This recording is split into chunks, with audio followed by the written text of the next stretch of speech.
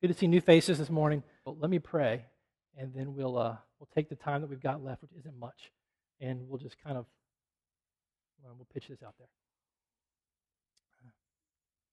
Father, thank you for committing yourself to be our God, that we could be your people. What an unbelievable privilege that really is. What an unbelievable hope. What an unbelievable security. What an unbelievable promise that is to bank all of our anticipation and expectation upon, that you have committed yourself to be our God. And we can give ourselves and should give ourselves and will give ourselves freely to you as your people.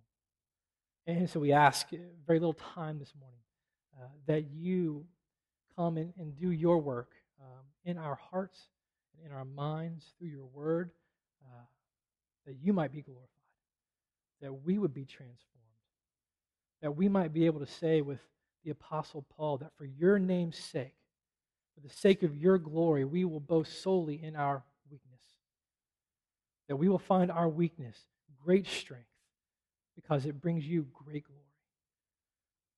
We ask this in the name of your precious Son. Amen. We've spent the last several weeks walking through a series that we have called Cultivate, where we have been talking about the convictions or the values that we want to see embodied in the people of this church or in this church.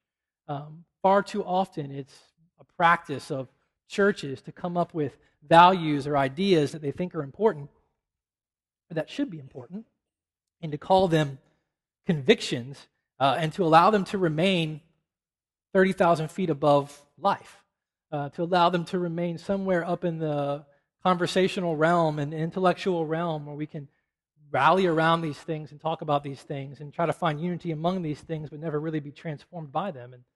And so we've spent some time the last few weeks talking about the convictions that we pray will make us who we are, that God will work into the DNA of this young church, this church that's barely a year old, that he would work these things into our souls, work these things into our lives, that they might change us and they might reflect something of him in the process. And so we've spent the time talking about what it means to actually embody these values.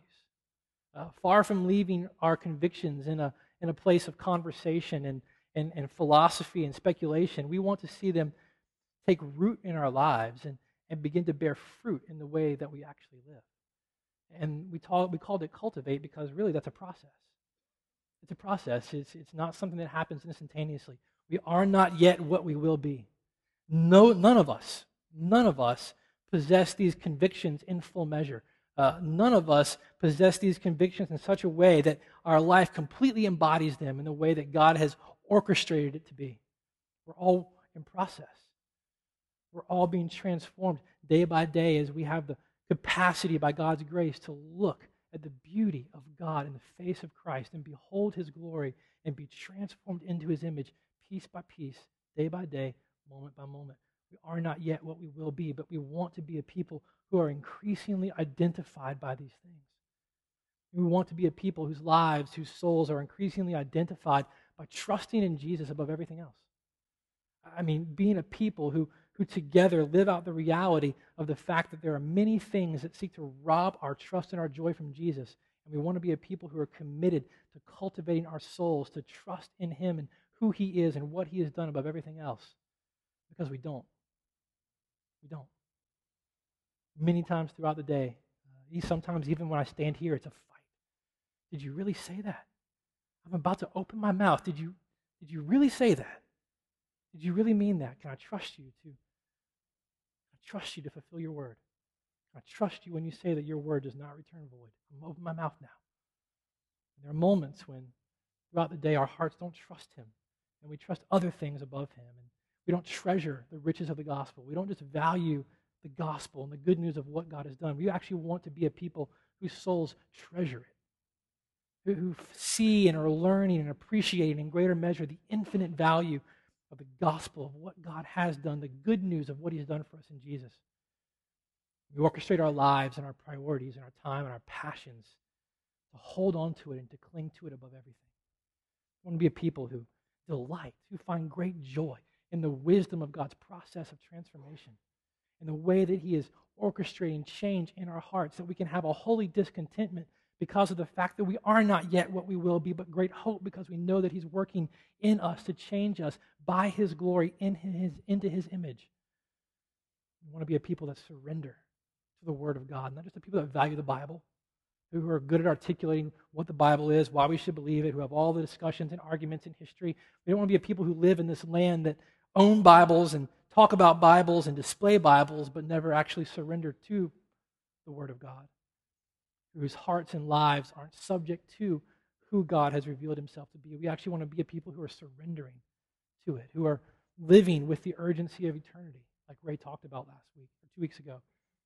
Not caught in the trap of the temporal, not defined by what we can get our hands on and what we can see, but whose lives are shaped by a perspective of eternity and the urgency with which it carries. And we want to be a people who pursue the depth of community, not just acquaintances, not just friendships, but like Chris talked about last week, spiritual friendships, things that transcend commonalities and hobbies and affinities.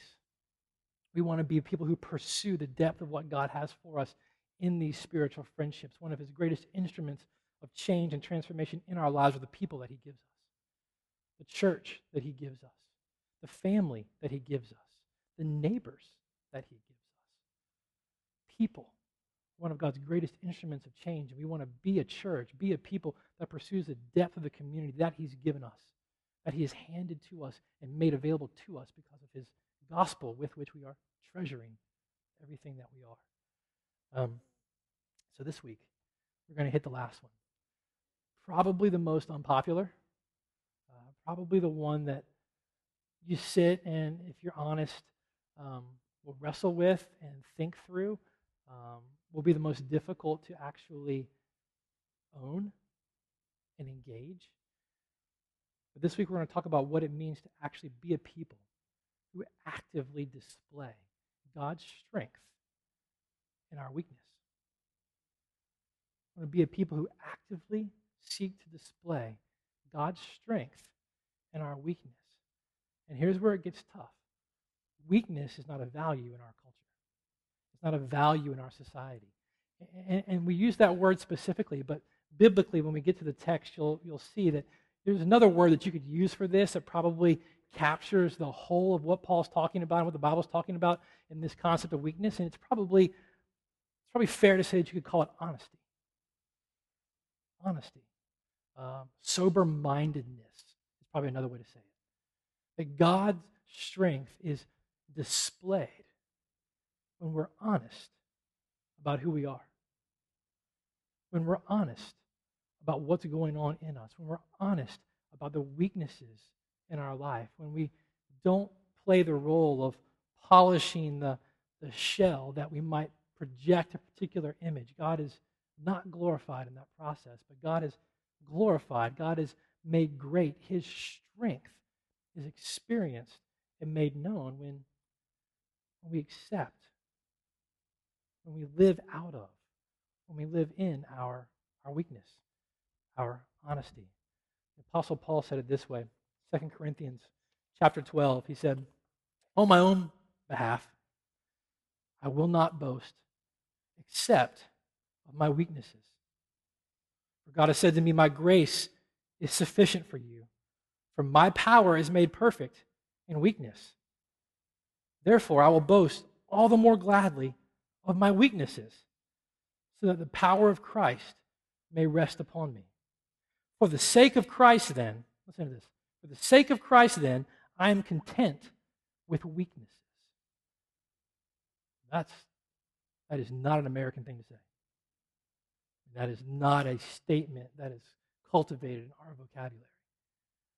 The Apostle Paul said, "For the sake of Christ, I am content with weaknesses. For when I am weak, then I am strong." This is a foreign concept to us. I mean, every white blood cell of our pride attacks this idea like a foreign invader. And when this idea of our weakness, our honesty, owning who we are, being honest and vulnerable and authentic with people that God might be glorified in it and through it. And we'll see how in a minute. When that's presented before us, our souls, our pride, our egos, our minds repel it like an invader. This is going to be one of the most difficult things we as a church ever have to wrestle through and cultivate with one another. And it's one of my greatest prayers in my own life, for my heart, for my soul, for my family, for you, and for this church, that we would be a people who actively seek to display God's strength in our weakness. That much of what we do is not built around projecting something to a watching world that would entice them towards something in here, but that we would trust in the power of God and the strength and the richness of the gospel and be content with that and trusting that when we are who we are at that weakest moment, no pretense, no caveats, no explanations ahead of time, when we are who we are, God's strength is made great in those moments. We do not have to be something other than who we actually are for God to be glorified in our lives through this church and in our families. If you got your Bibles, go to 2 Corinthians, but don't go to chapter 12. Go to chapter 4. We do not have time, not even much time. We do not have time. So we will go fast, and I will lay this out for you. And we will trust that God, by His Holy Spirit, does something with it in you. A little background so that where we're going to go has some context. 2 Corinthians. Paul, the Apostle Paul, wrote this letter to this church in Corinth, one of 4. We only have 2 in the Bible. We don't know where the other 2 went. We're probably sure he wrote more. But he wrote 4 letters to this church. And the first 2, the two that we have in the Bible, are similar but kind of different in emphasis. Corinth was a bigger church in a metropolitan area, had all kinds of problems, all kinds of sin, not unlike this church or other churches throughout this city. And in his first letter to the church that we have in the Bible, Paul is addressing many of the things that are going on in that church, trying to rightly align these people that their lives may live in step with the gospel. But in the second letter, the emphasis is similar, but it kind of changes.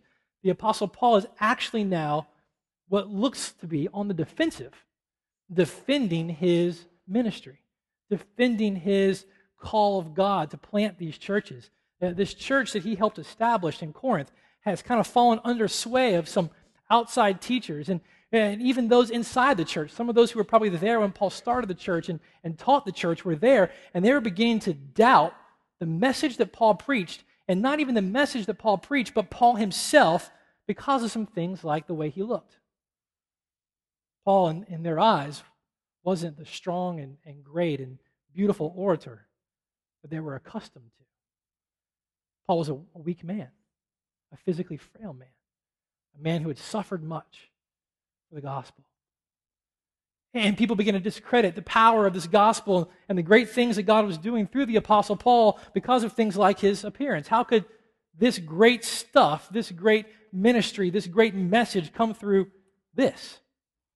No, that couldn't be the case. And they began to doubt the message of the gospel because of things like that, or Paul's mannerisms. There's things in there where they began to doubt Paul because some didn't feel like he was compassionate enough. He's not the kind of pastor that we had wanted, or that we thought he would be, or that he should be. We don't like the way he does what he does. We don't like the fact that he's not here. We don't like the fact that he's small. We don't like the fact that he's frail. We don't like whatever it is. The Corinthians were charging the message of the gospel as insufficient because of their idea of weakness, because they felt like the Apostle Paul was weak. Now let me ask you, when your weaknesses are pointed out, when the light is shed by someone else onto what you already know to be true about yourself, how do you respond? How do you respond? If you're like me, you probably initially respond with a catalog of all of your strengths. I mean, nobody knows this better than my wife. most beautiful thing about being married for 8 years, yeah, 8 years, um, is this aspect of my ego has been plugged into an amplifier and absolutely blown up to tremendous proportions to such a degree that I could see that in my life and in my heart, weakness, honesty, awareness of certain things about me, that was just foreign in my world. Weakness, that meant you sat on the bench. It meant you didn't play. Someone pointed out something that was off about me or the way I played when I was playing soccer. I was quick to make sure that was not the last impression that they had of me. And what began to happen is personally, as things were pointed out to me in my own personality or what I was doing, I would be very quick to point out all the ways that I was superior to whatever it is that you thought I was inferior to. To such a degree that I got really good at convincing people when it was all said and done that they were the ones who were actually inferior in whatever it was they were pointing out to me. So that I could walk away feeling very good about myself and they could walk away wondering why they ever opened their mouth in the first place. And so, if you're honest, and I don't know how you deal with this, how do you respond when your weaknesses are pointed out, when they bust out into the light? The Apostle Paul did something absolutely unbelievable. Instead of actually defending his strengths, I mean, the idea of calling the Apostle Paul's ministry into question is ludicrous to me enough, but I didn't live back then, so I wasn't totally ingrained by the things that they wanted in a leader and in a pastor. So it seems a little strange to me. But the idea of the Apostle Paul being called into question because of his frailty as a man, it just seems so silly. And instead of standing up and writing this letter or going to Corinth directly to speak, and instead of defending his intellect, his prowess, his experiences with God, all that was there with him, he actually agreed with him. He actually said, "You're right. Hey, those things, they're probably true about me, but they're the things that prove the message of the gospel more than anything else."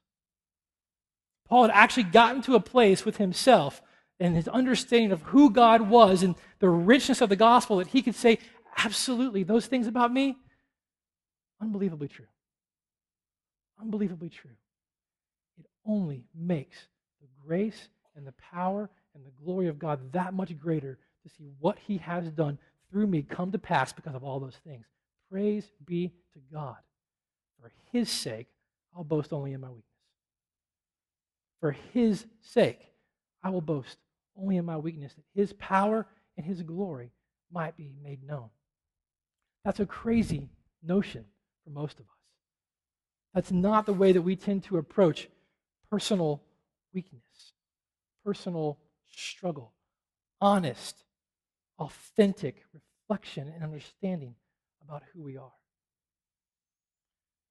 You've got your Bible, 2 Corinthians chapter 4. That's what's going on in this book. And we'll click through here because I want to get down to 2 verses.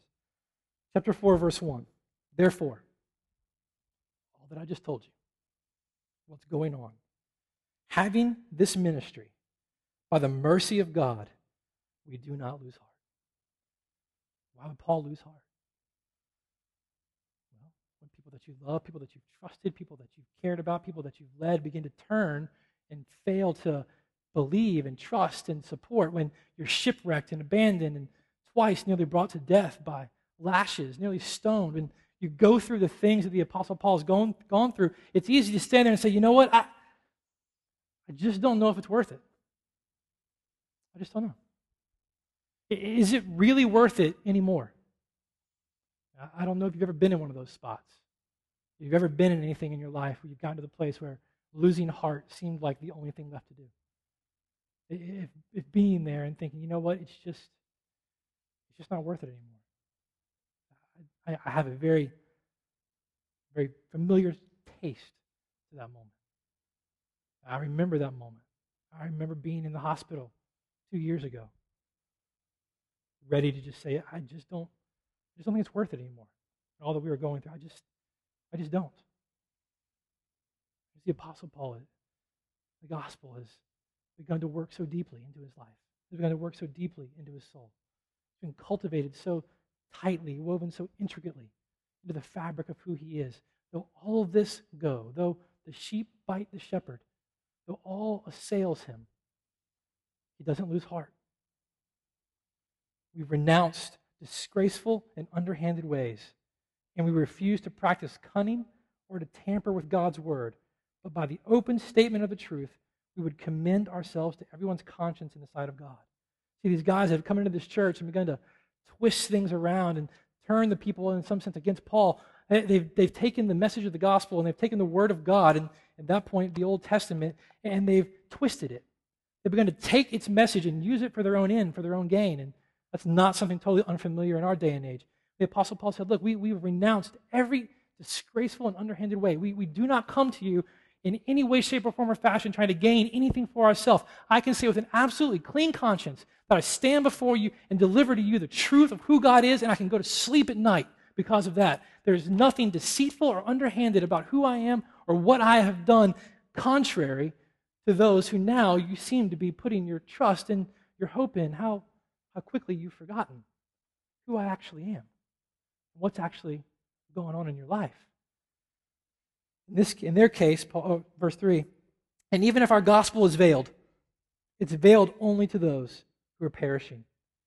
In their case, the God of this world has blinded the minds of the unbelievers to keep them from seeing the light of the gospel of the glory of Christ, who is the image of God.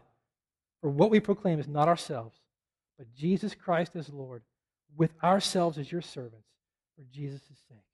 So what he's saying is, if there are people in there who do not understand the message of the gospel or do not see the gospel as good news, it's that way because the enemy has blinded their heart to see the beauty and the good news that's inherent in who God is for us in Jesus. It's not anything that I have done to undercut this message, to change this message, to keep them from seeing it.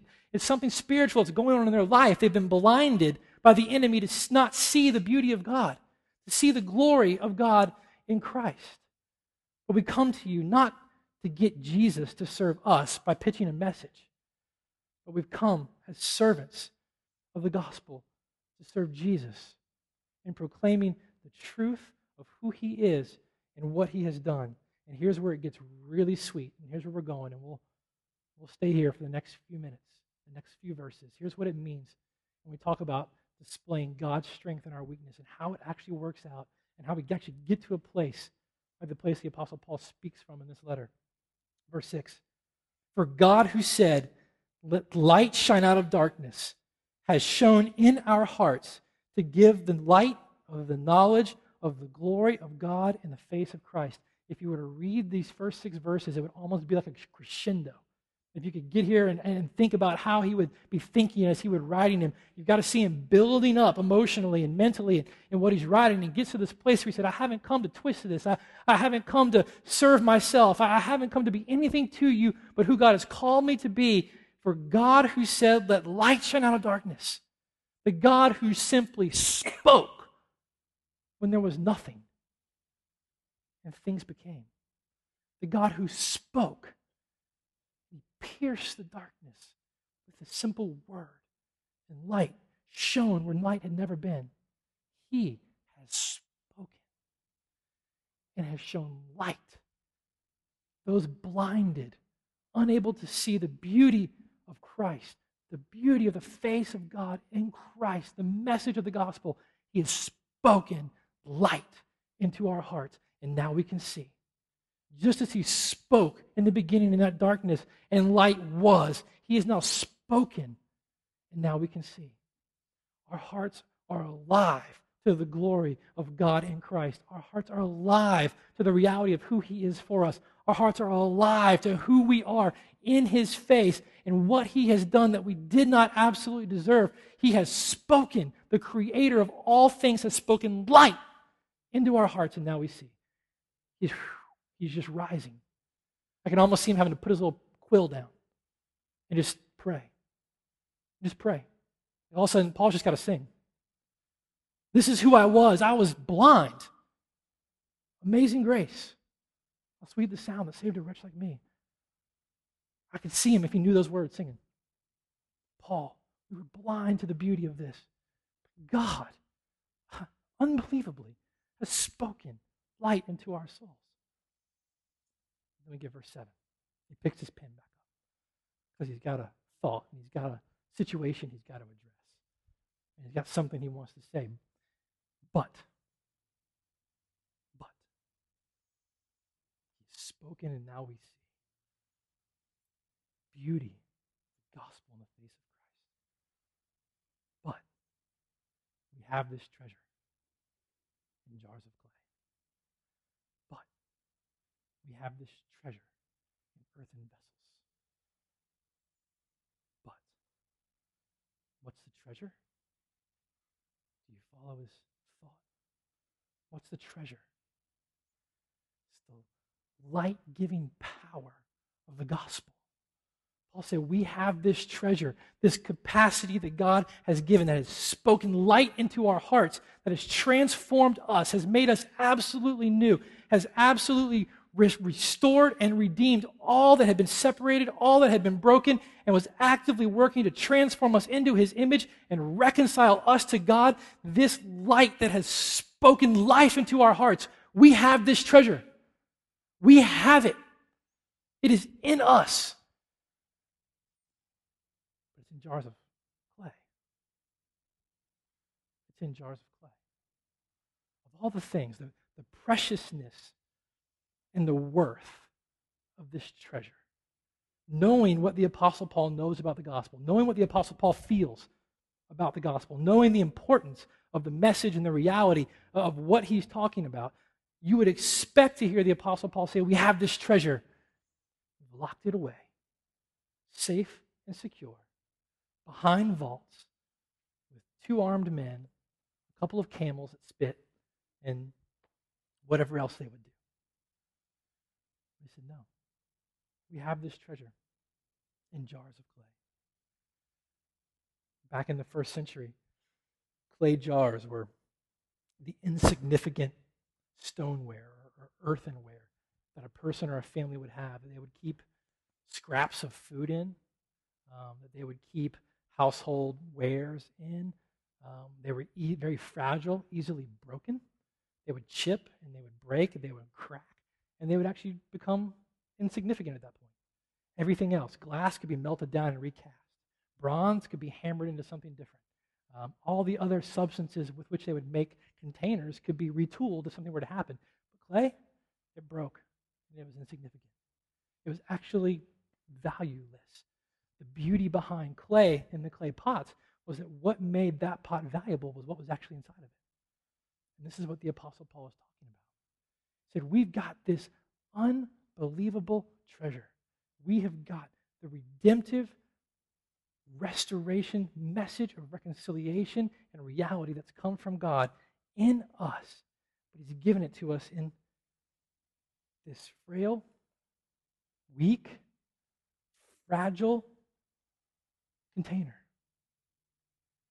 He hasn't given it to us in vessels of glass and Grecian urns that should be put up on display.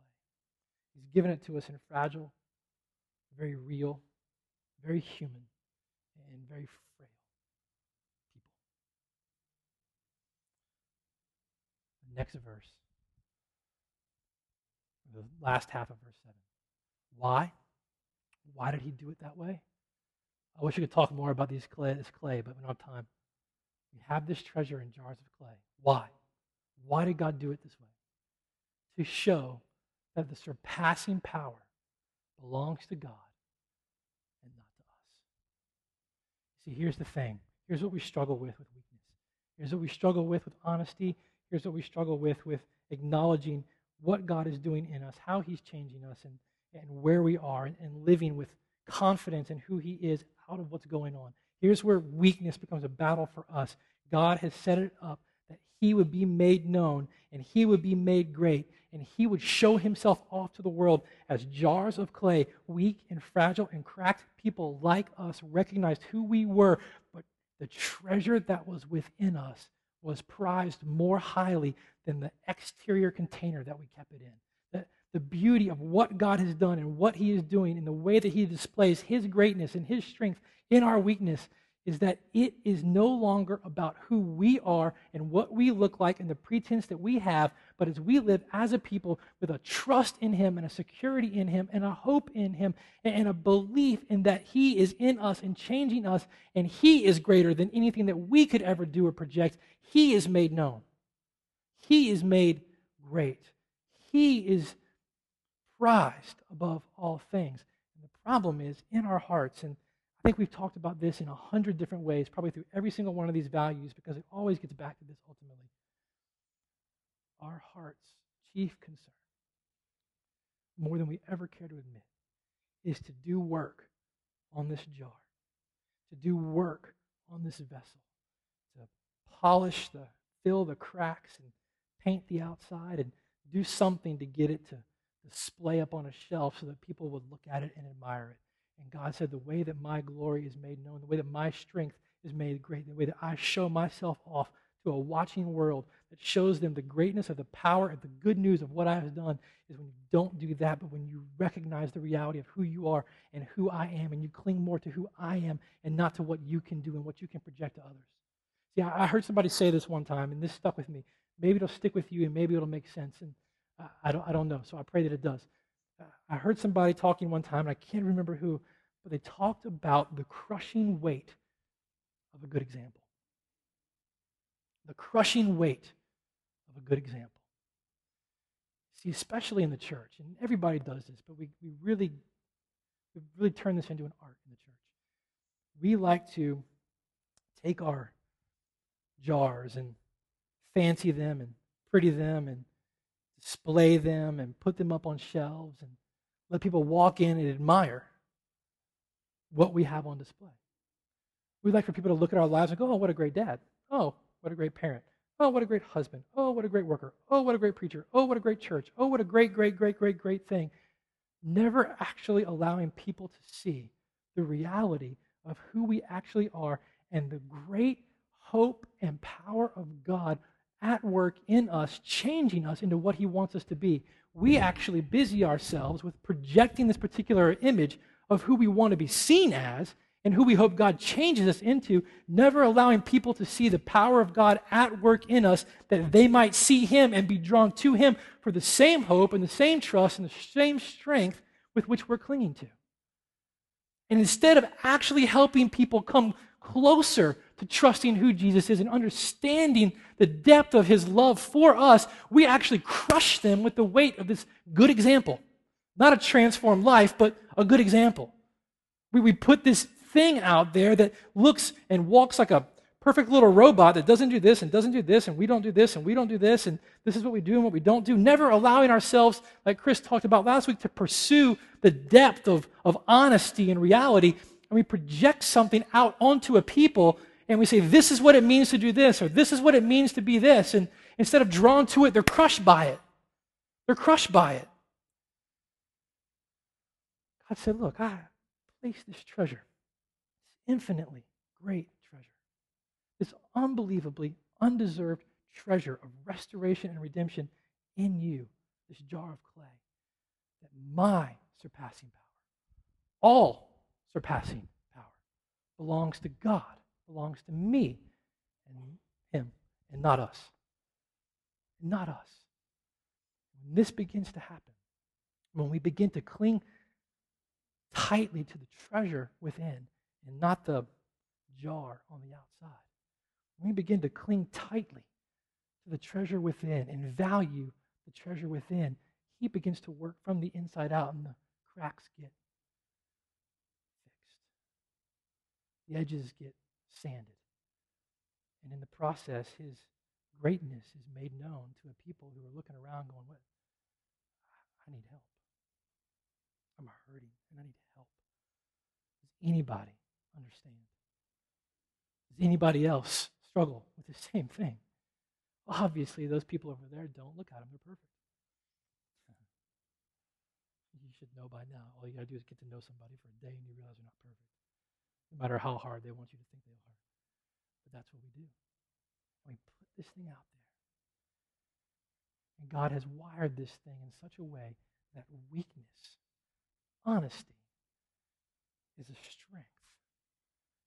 That as we cling tightly to the treasure within, as we begin, like we talked about the values, treasuring the richness of the gospel, he would be made known, as we would live honestly, we would live openly, we would live without pretense. And see, what you realize with this, with what Paul's talking about here, is that if you have this treasure, if you would call yourself a Christian, and you have this treasure residing within you, there's nothing that you did to actually earn it.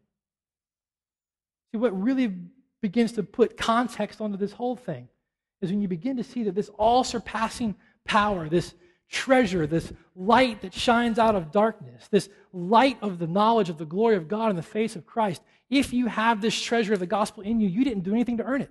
You didn't do anything to deserve it. It was something that He shone in you, spoke life and creation and restoration into you. So when you look at other people, there's no reason to have to put on something else out there.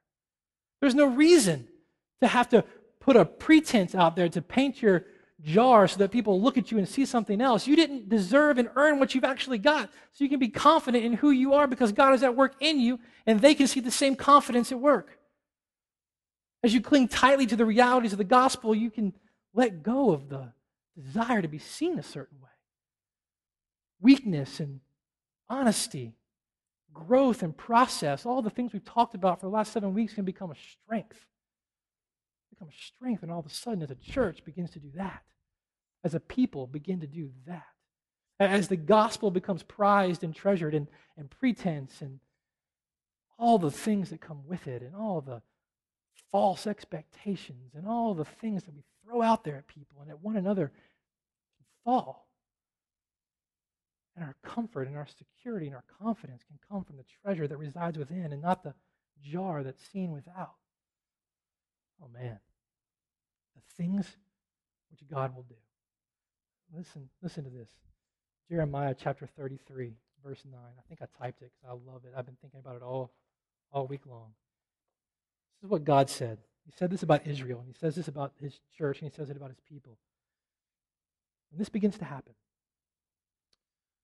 when people actively seek to display God's strength in their weakness, when the things that we talk about being convictions in our lives and in this church begin to actively work themselves out into our hearts and into our lives, and change begins to take place. Listen to this. God says, this city shall be to me a name of joy, a praise and a glory before all the nations of the earth, who shall hear of all the good that I do for them. They shall fear and tremble because of all the good and the prosperity I provide for it. God is a restoring God, and He is in the business of taking broken people, clay jars, earthen vessels, and restoring them and transforming them. He did this in Jerusalem, and He does this today by bringing a people together, whose hearts and whose souls are growing in intensity and desire to be passionate about who He is and what He has done, or as we say around here, to treasure the riches of the gospel, whose hearts are increasingly desiring to treasure all that He is for us, and He brings them together, and as they live their lives together, pursuing the depth of community, displaying His strength in their weakness, honesty, authenticity, openness, clinging tightly to who He is and what He has done, God shows Himself off in a way that we could never paint Him to be. You want to actually see God do something in your life and in your family and in this city and through this church? Well, look, He will show Himself off in all of His greatness when we get out of His way. When we actually allow Him to work in us and can begin to live with a hope and a security and a trust in who He is and what He has done, and allow His greatness and strength to be made known through our weakness, God will show Himself off. He has no problem doing that. And in such, He has promised that this is what He will do. And that's why we've taken so much time, 5-6 weeks, to walk through these things, because that's the hope. The hope is not just that we found a better way to talk about convictions. Maybe it wasn't a better way. Maybe it was a worse way. Maybe we should just list them out on a piece of paper and you can take them home, and that'd be a whole lot easier when we talk about something else. The goal wasn't to find a better way to talk about these things or to fill a schedule or to fill a time slot. The hope is to listen to what He has said and what He has called us to be and how He's called us to live throughout the entire Bible, throughout the entire story of redemption, and say, look, to be a people, to be a church who pursue His glory and through whom He makes unbelievable change and transformation a reality. in this city and in this time, this is how he's calling us to live. Not what he's calling us to know, not what he's calling us to agree to, not what he's calling us to read, not what he's calling us to do, but how he's calling us to live. And as we become a people who are diligent about cultivating our souls to reflect the character of the one who has changed us and saved us, God will show himself off in our lives and through this church. And that's our hope. Look, don't even hear me not be honest about this. There is a human side to all of this that says, you know what? Do something great here. That'd be great. Let people know about this place. That'd be great. Let people click on the site. That'd be cool. I don't have to meet more people out in the city who recognize me from the site. That's cool. Yeah, look, that's sin. That's sin. It's there. I'm not going to lie. But the desire, why we do this, why we pursue this calling, is that in this city and in this time and for generations to come, God would show himself off. That he would show himself off. That we could get to the place where we could truly be instruments of his glory. That through us, through our lives, through our kids, and through all that we do, God would make a great name for himself in Richmond. Not that we would make a great name for this church. Not that we make a great name for ourselves. But that God would make a great name for himself through us. That's what our hope is. That's what we pray. That's why these things are so important to us. Why we take time to talk about them as imperfectly as we've done. And we will go back to them again and again and again, trying to be faithful to allow God to weave these things into our hearts and into our souls. Let me pray for us, and we'll go. Father,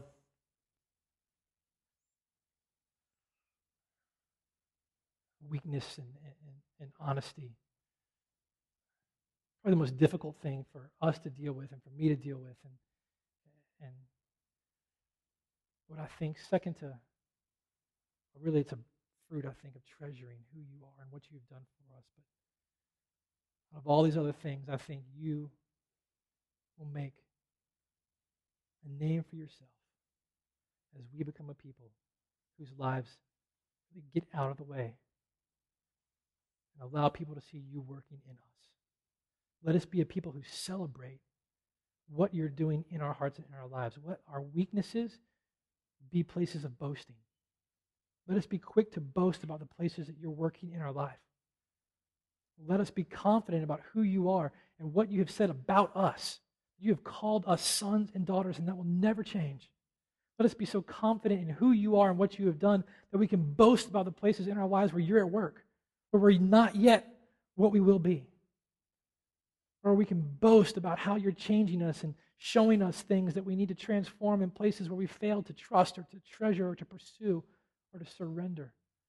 Let those places be places of great boasting for us, because it's in those places that you're made great, that your all-surpassing power is made known as you take very crooked sticks like me and draw unbelievably beautiful pictures. And so, God, thank you for your work of restoration and redemption. Thank you for your wisdom that decides that you will be exalted and made great as I own the weakness and the frailty of this earthen vessel that I am. May we be able to say with Paul, that for your sake, for your name's sake, I'll boast in my weakness, that you might be made known. For when I'm weak, I'm really strong.